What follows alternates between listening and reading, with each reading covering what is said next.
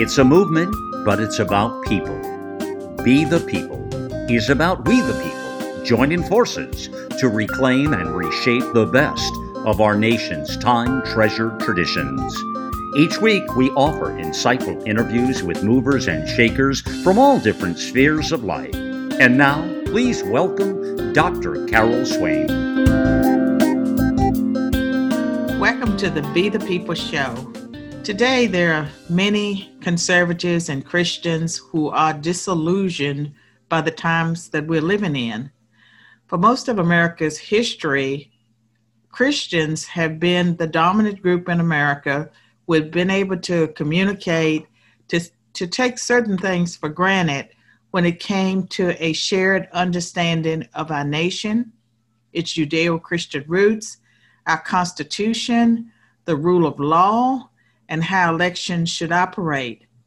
The 2020 elections has thrown everything we thought we knew in flux. And so these are times where we have ups and downs. We're discouraged. We always know that we can put our trust in God. And now is the time that we move from an intellectual Christianity where we know intellectually, we know from the scriptures that we should always trust God. But when we look at the forces that seem to be pressing in on us, as well as the fact that we see so many injustices, at the same time, there's a movement out there that talks about social justice, but the social justice they push seems like injustice to a lot of us because we find ourselves oppressed.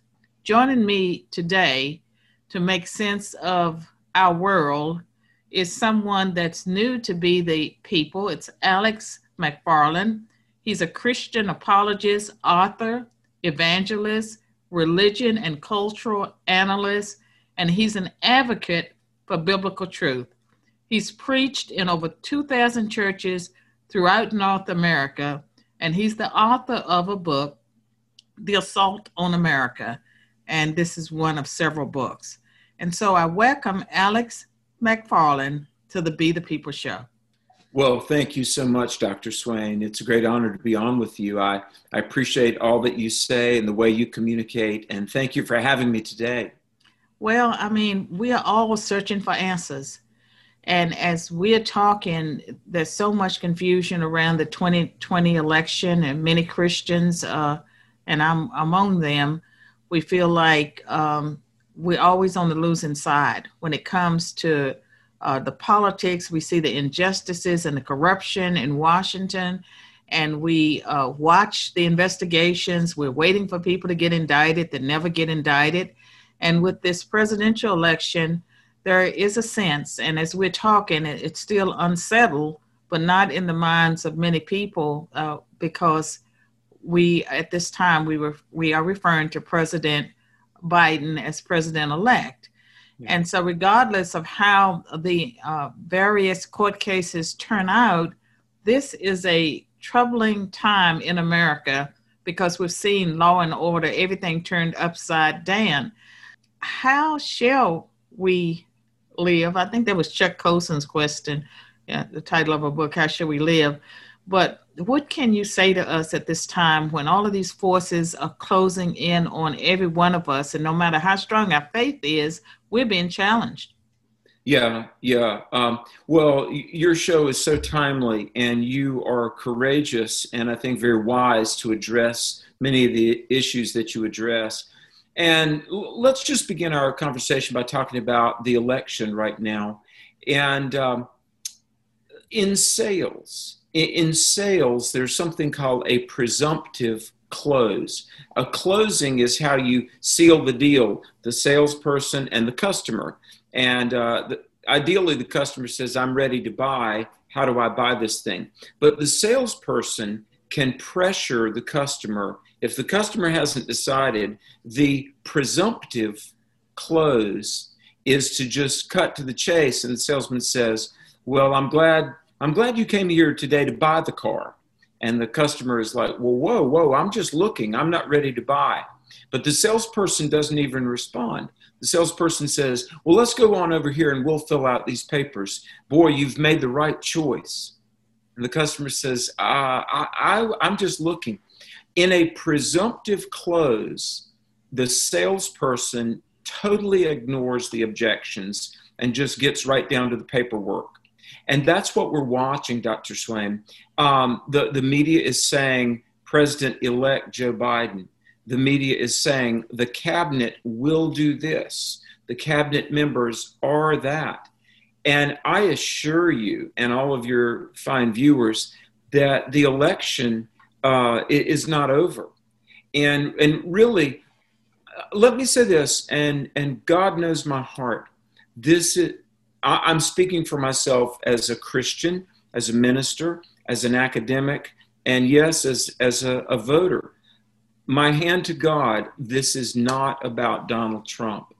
If he lost fair and square, fine. He lost fair and square. This is about the integrity of the elections, and do we have a country? Dr. Swain, let me just say this. I was on a number of radio shows last week, and Tuesday, a week from tomorrow, I was on a program, and we had 4 callers in rapid succession. We had a gentleman from Mexico, we had a lady from Colombia, a lady from the Philippines, and a lady from Venezuela. And all 4 of these callers, one right after the other, they said, I came to America to escape socialism. I came to America to get away from rigged elections. And this one particular lady, she was from Venezuela. She began to weep on the radio. And she said this, and I quote, she said, I feel like I'm in a nightmare. We spent years, my family, everything we had, we gave up to come to America to get away from socialism, to get away from dishonest politicians and rigged elections. And she said, I feel like I'm back in Venezuela. Now, this is not about Democrat or Republican. This is about, are we going to have an America that is an honest, forthright, stable America where we can, as a citizen in good faith, cast a vote and we know in our soul that it was honestly tabulated. And I'm just going to say it, and I would be happy to discuss this with anyone who wants to contest it. Our history is a Judeo-Christian history. Our political parties they've disagreed on things, but heretofore, Democrat and Republican have basically still at the bottom of the page, they've been for America. The Democrat Party of 2020 is not for the United States of America, and I'm gravely concerned about that.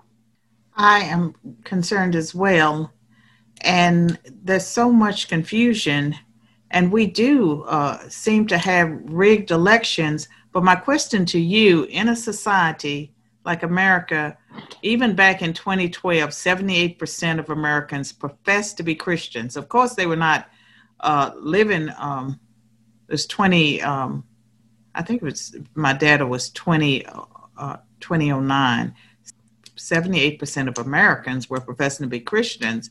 That number has dwindled, but in a society where there's so much secular humanism, and then people from other countries, different values, they don't share our culture. We are living through this era of identity politics. Can you get back to the place where people care about, the integrity of elections, morality, the sanctity of human life, some of those principles that we as Christians take for granted? Well, you mentioned Chuck Colson. He was a great Christian thinker. He found Christ in jail in the aftermath of Watergate, and he spent the next 40 years of his life being a great leader for the gospel. Colson was a friend of ours, and he spoke for us numerous times in our conferences. And Dr. Colson said that the church is the conscience of the culture. There's a phrase in many disciplines, the first line of defense. In your computer, your firewall is the first line of defense against viruses. In your car, right after the fuel tank, you've got the fuel filter. And so dirt and debris doesn't trap in your gas line. The fuel filter is your first line of defense. And in our health against, catching a cold or something, our immunities and our antibodies are the first line of defense.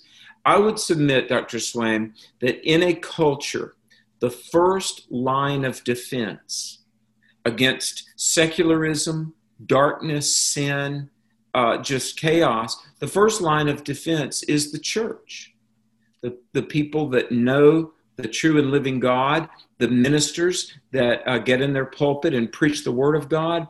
And part of the reason we're where we are is that for 40 years, the first line of defense has been breaking down. I believe in the ministry, and I've pastored 2 churches and spoken in 2,300.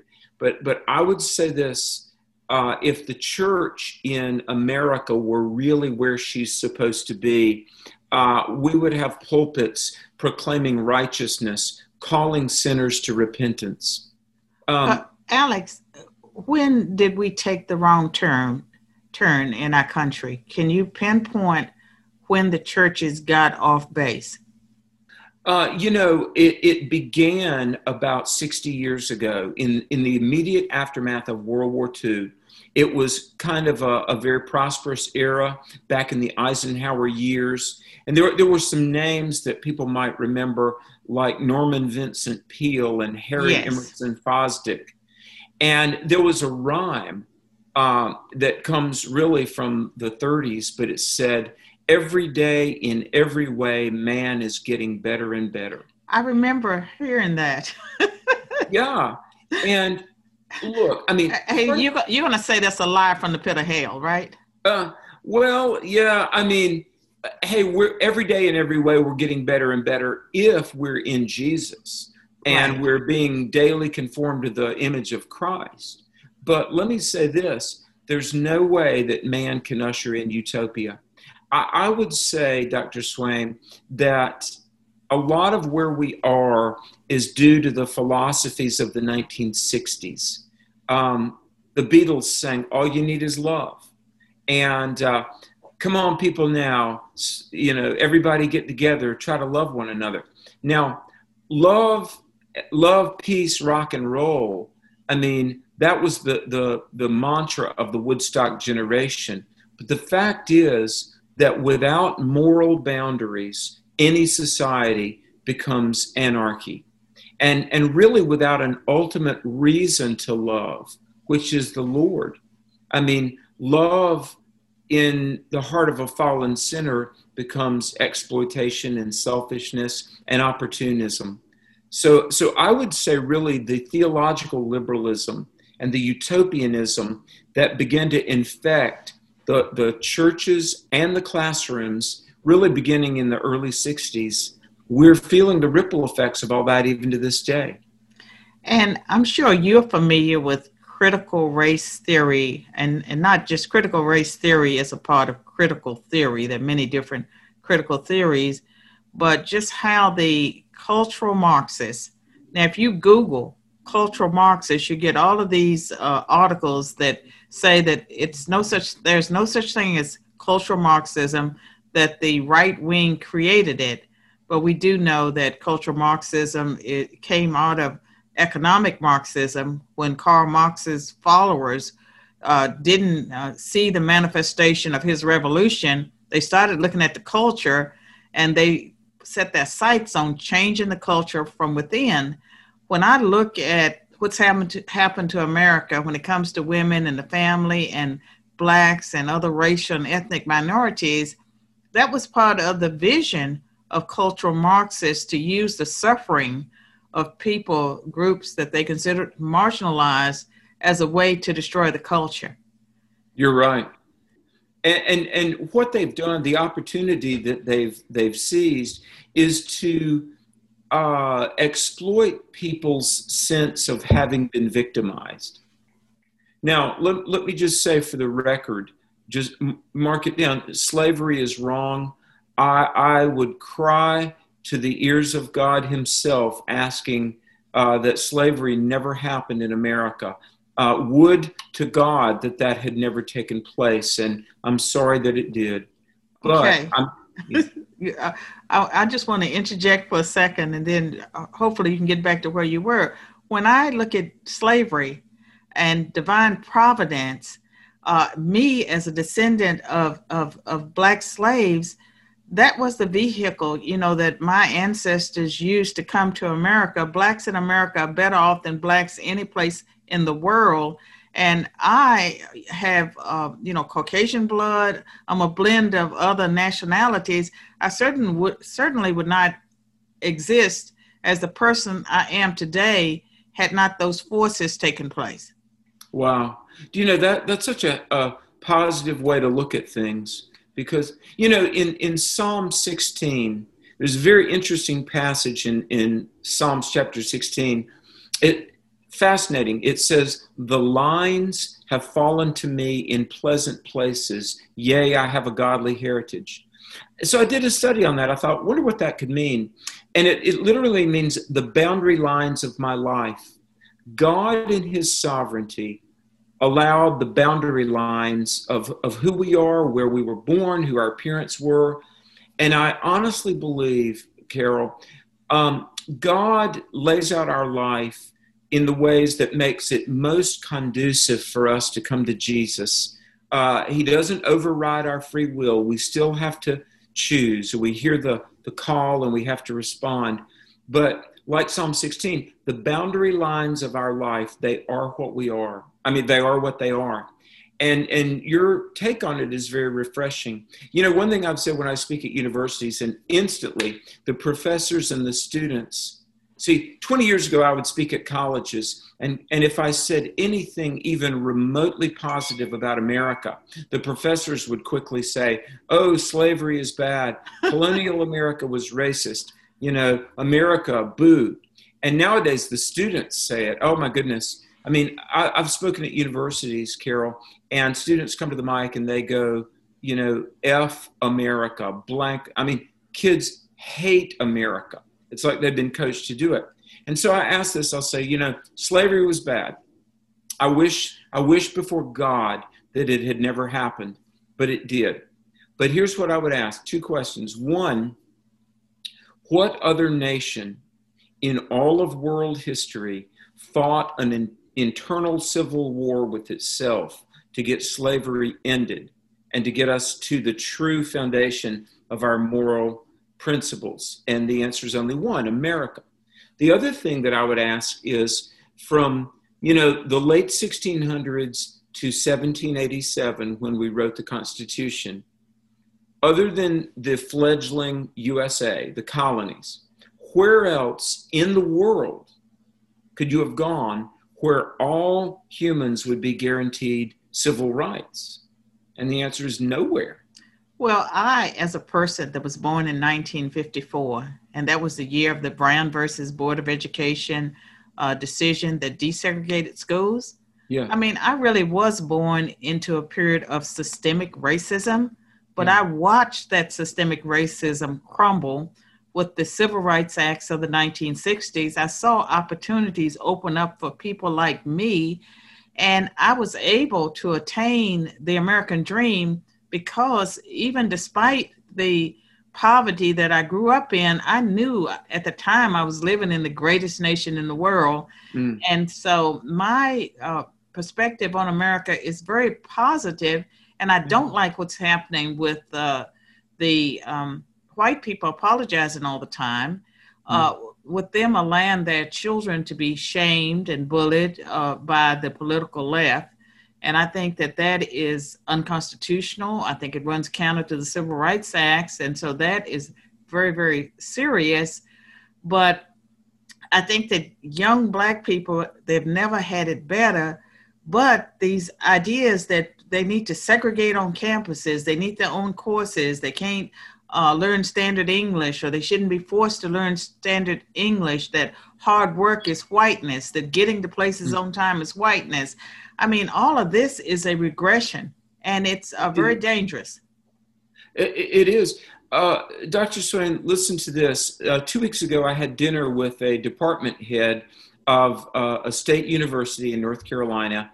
And this particular department head, who is a Christian and a white man, he was telling me about the orientation that they went through back in August, that he and about 600 faculty members went through orientation August of 2020. And he said in math, the math professors were told to not mark answers wrong anymore because this binary thing that there's wrong and there's right, there's true, there's false. See, that's heterosexist.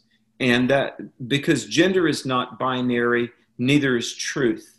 But get this is going to blow your mind.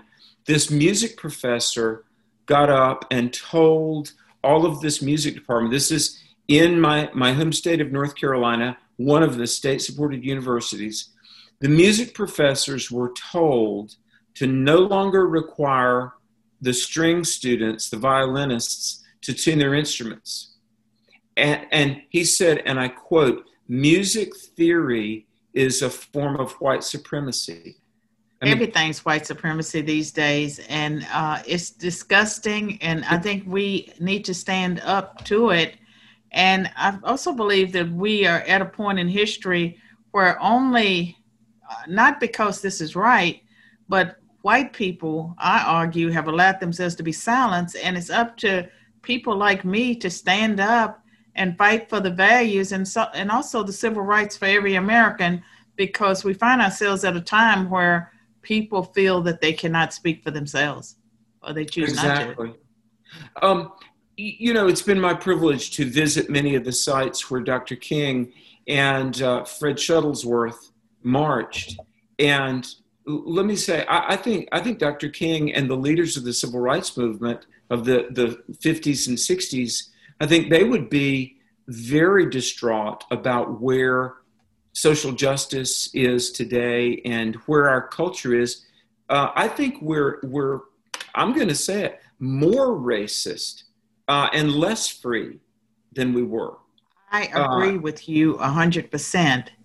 And we're going to take a break. And when we return, with more of our discussion. Be the People is sponsored by Cooper Steel, a family-owned business that provides the steel fabrications for buildings across the Southeast. 60 years ago, Kenneth and Faye Cooper founded the company in Shelbyville, Tennessee. What started as a vision is now a nationally recognized company that remains true to its founders' Judeo-Christian values and principles. Cooper Steel is committed to excellence, responsibility, and community. Its motto is Build Strong, Stand Strong. It treats its employees and customers like family. Learn more at coopersteel.com.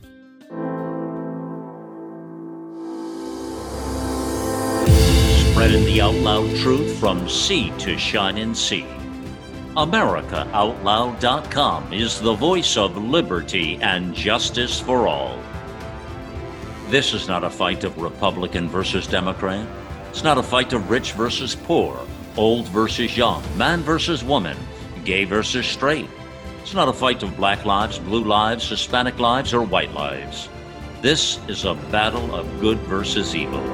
It's a fight for the soul of humanity. We are the vision of the voices, America Out Loud Talk Radio.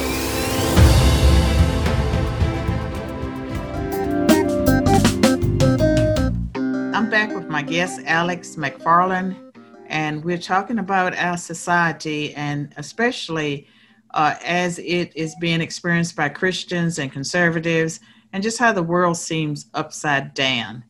And Alex, we started off the show just talking about how confusing it is and troubling for a lot of us who are Christians to see the direction our society is moving in.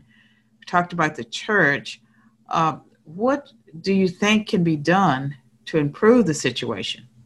Well, thanks for asking. I know this may sound simplistic, but number one, we need to pray.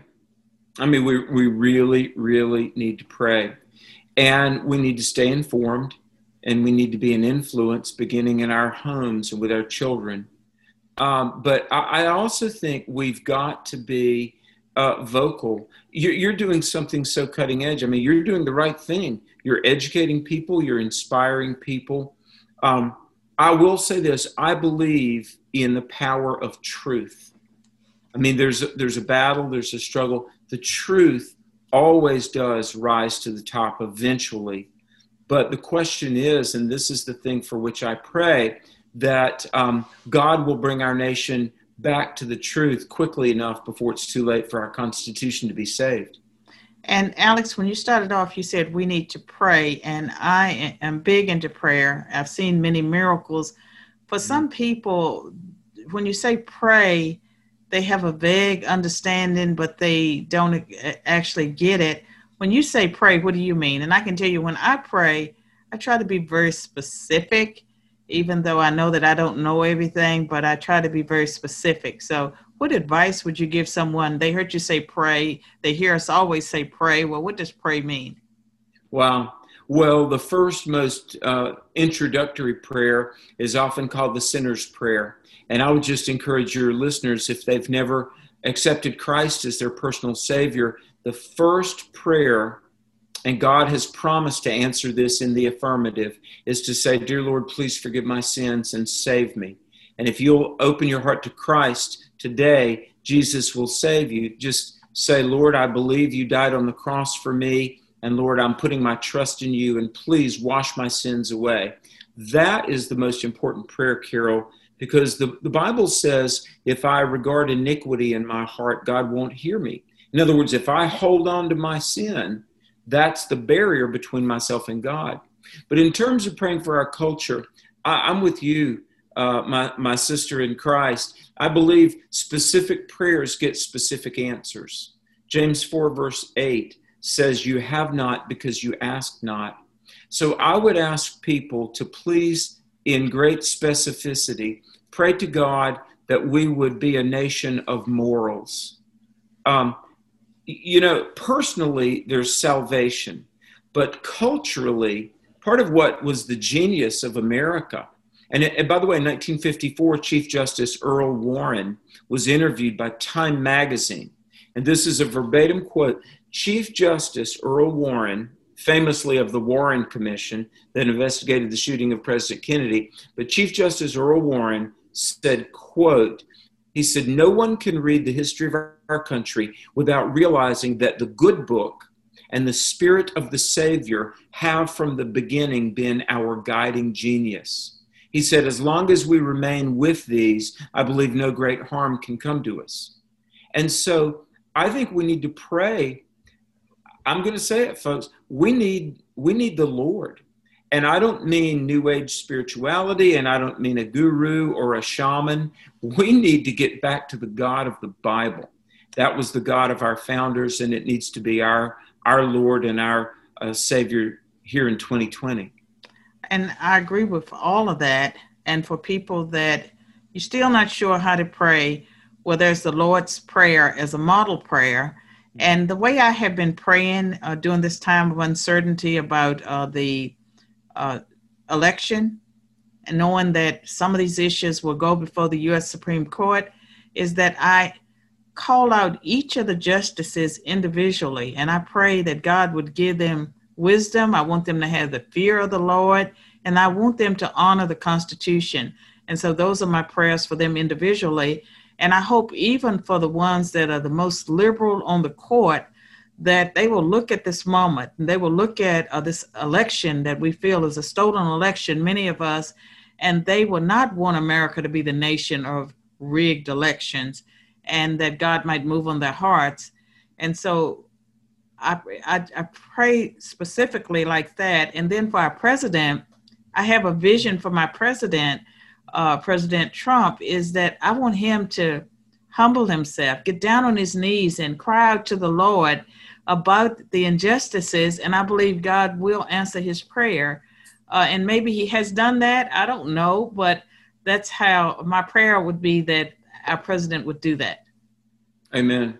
I really do. I think And listen, I've been on a couple of phone calls with the president, along with several other faith leaders. And I truly do believe that Donald Trump knows Christ. He's asked Christ to come into his life. And I look, he's an intelligent guy. Oh, I believe that, but we all flawed, right? And we all have those pride issues, and we all want to take credit for things that go well. But this great injustice that's been perpetrated on our nation, I just think that because he is the leader, we look at those kings that cried out to the Lord when their backs were against the wall and God came through. And I think that our backs are against the wall or against the Red Sea. They are. Do you know what? Let me throw a phrase out here that might be new to some of your listeners. I write about this in my new book, The Assault on America, How to Defend Our Nation Before It's Too Late. It's the phrase natural law. Yes. Now, that might sound kind of like cerebral and philosophical, but the founders in 243 years ago, Washington, Franklin, Jefferson, Alexander Hamilton, John Adams, John Quincy Adams, there was a phrase they used for morality, and it was natural law. Now, Exodus 20, we know that the Jews had the 10 Commandments, the law of God. But in the New Testament, Romans 1 and 2 says the law of God is written on every heart. That even, it said, when the Gentiles who didn't have the oracles of God like the Jewish people had, but the Gentiles by nature did the things prescribed by the law. And it shows there were a law written on our heart. In other words, we know we shouldn't lie, we shouldn't steal, we shouldn't commit murder, we shouldn't bear false witness. All of those ethical mandates. And what's interesting, by the way, Carol, as I'm sure you know, but it's been well documented that all cultures throughout history, all civilized cultures, they knew the basic moral boundaries of the 10 Commandments. So even if they didn't have the scripture. My point being, George Washington would frequently talk about the laws of nature and nature's God. Now, he didn't mean that nature was a God we worship, but what he meant was there's a law written on the human heart, and the God behind that law is the real God. Now, we followed natural law in our government, in our legal system, up until 1973. Now, one of the principles that philosophers talk about is the principle of teleology or design. Something is what it is. And we always believed that an unborn baby was a human being. That's why even as far back as the Old Testament, if a man were to hurt or murder a pregnant woman, it was a dual homicide because that baby she was carrying is a human life. All right, I realize this is deep in the weeds and it takes a little bit of thinking to follow this. But when we removed legal protection for the unborn, we deviated from morality. And you are absolutely right about that.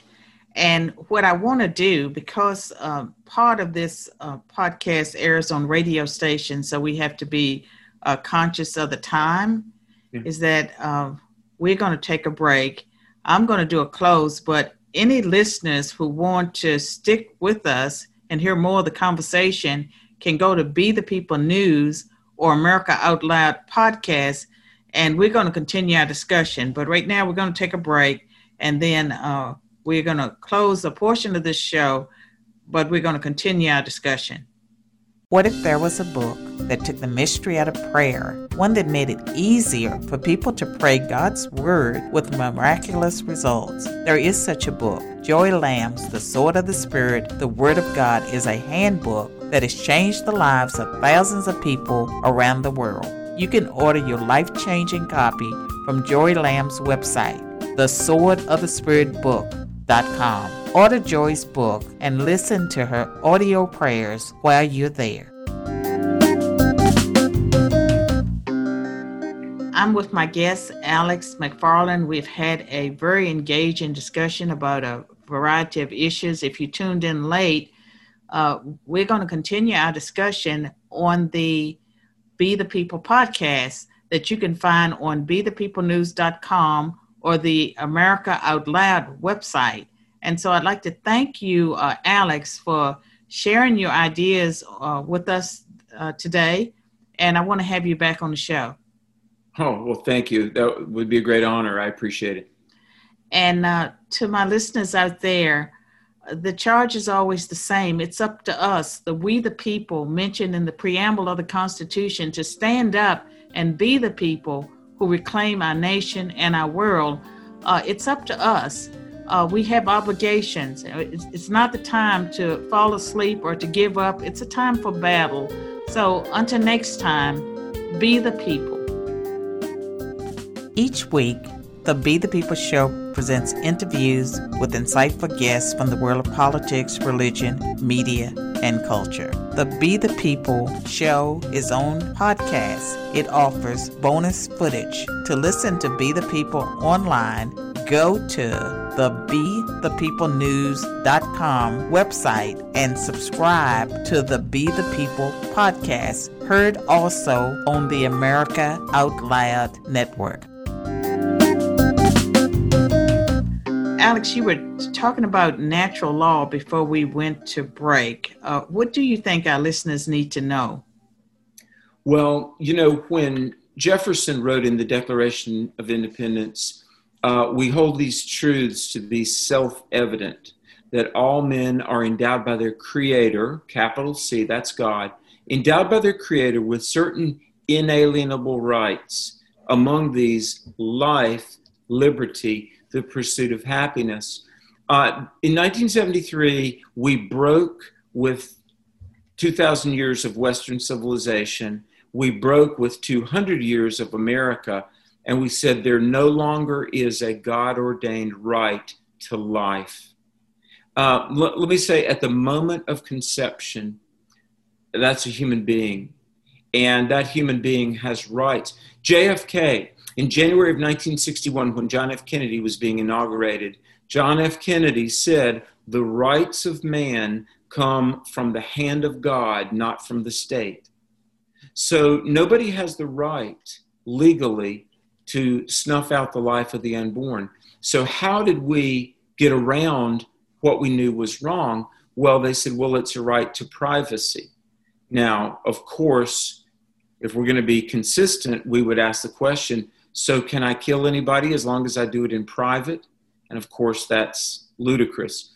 But my point being, Carol, if let's say you're trying to reconcile your checkbook, and let's say on one line item you're off by 1 penny. Well, that's not so bad if you correct it, but you get down the line, you're off by a few dollars, and couple of years later, you're off by $1,000. You have to go back and find out where you introduced the math error, and you've got to reconcile and correct. And we have many, many errors nowadays, but I believe as a teacher and frankly as a Christian who has prayed much about how to understand this, I think it began with our deviation from the moral truth we knew that murder is wrong. I would agree, and that slippery slope has led to a situation where we see the devaluation of the life of the elderly, as well as we see, the sex selection abortions. We see euthanasia. We see people being encouraged, if they don't want to live anymore, they can get physician-assisted suicide in certain places. So there's a total devaluation of human life that seems to accelerate the further and further we get away from our Judeo-Christian roots and values. And the more our society becomes more secular, then we see just a total disregard for the sacred. Yeah, you're right.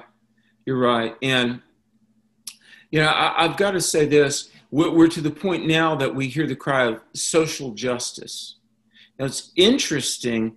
for people today, the social justice warriors, SJWs, what they really mean is no boundaries, no accountability.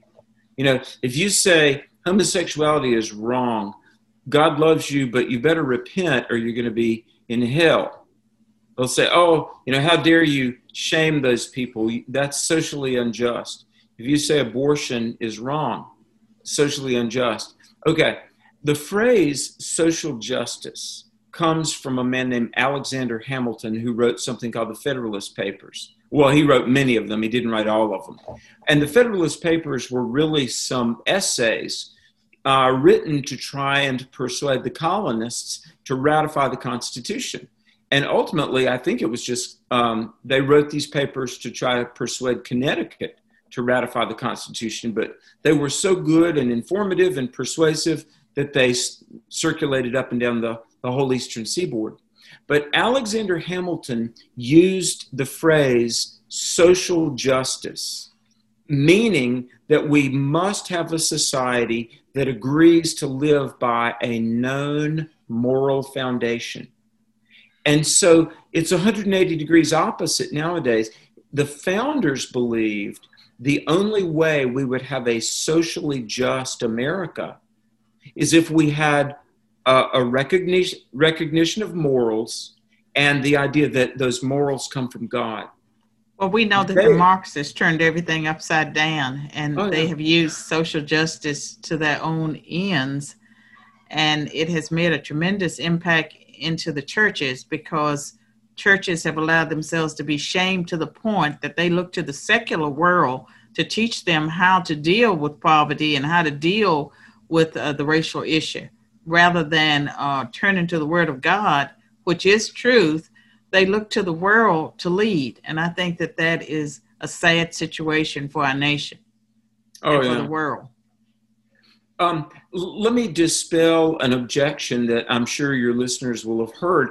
If you begin to talk about morals, and you talk about God, and you talk about truth, and you talk about accountability, very quickly the left and the cultural Marxists, and you were so right that there are cultural Marxists, but they'll say, the First Amendment. If you invoke God, ethics, morals, that violates the non-establishment clause of the First Amendment. And so the founders, and by the way, the First Amendment was written by a man named Fisher Ames. And Fisher Ames, he wanted the Bible taught in all public schools. He said the Bible is the best vehicle to teach young people right and wrong. And I always ask this question when I lock horns with academics at universities, and they'll say, you can't mention morals because of the First Amendment. And I said, how is it? Well, by the way, I'll ask professors, I'll say, okay, who wrote the First Amendment? I've yet to have a professor or student even know. And I'll say, how is it that 21st century socialists know more about the application of the First Amendment than the man who wrote the First Amendment? And so the idea that the government wouldn't establish any one religion, that's been extrapolated nowadays really to mean the abolition of all moral boundaries. It certainly has. So part of the reason that we're teetering on the brink of chaos is because the way they've worked to erase the old order and impose the new order is, in the minds of many millions of citizens, there's been the abolition of knowledge of morality. Well, those are really strong points for people to ponder. And before we close, I'd like for you to tell our listeners how they can get in contact with you, what you do, and about your website. And we will also post the information in the show description. Well, thanks. Yeah, my website is just my name, Alex McFarland. And we're on social media, on Facebook, Rev Alex McFarland, REV. And then my books are on Amazon.com. The newest book, The Assault on America, is available at every Barnes & Noble throughout America. And I do a lot of traveling. Call out to me, folks. I'd love to come to your city, speak. We'll talk to your teens. I will go debate the local atheists in love. But call me. I'll come. I would love to have you in person because very soon, in the next month, I'm launching a TV show of sorts called Conversations with Dr. Carol Swain, and it'll be a talk show. And well, I wish you much success. I love the way you think, the way you communicate, and I just hope everybody in America will tune in and watch what you have to say. thank you so much. You be blessed, and we'll be in contact again soon. God bless you, my friend.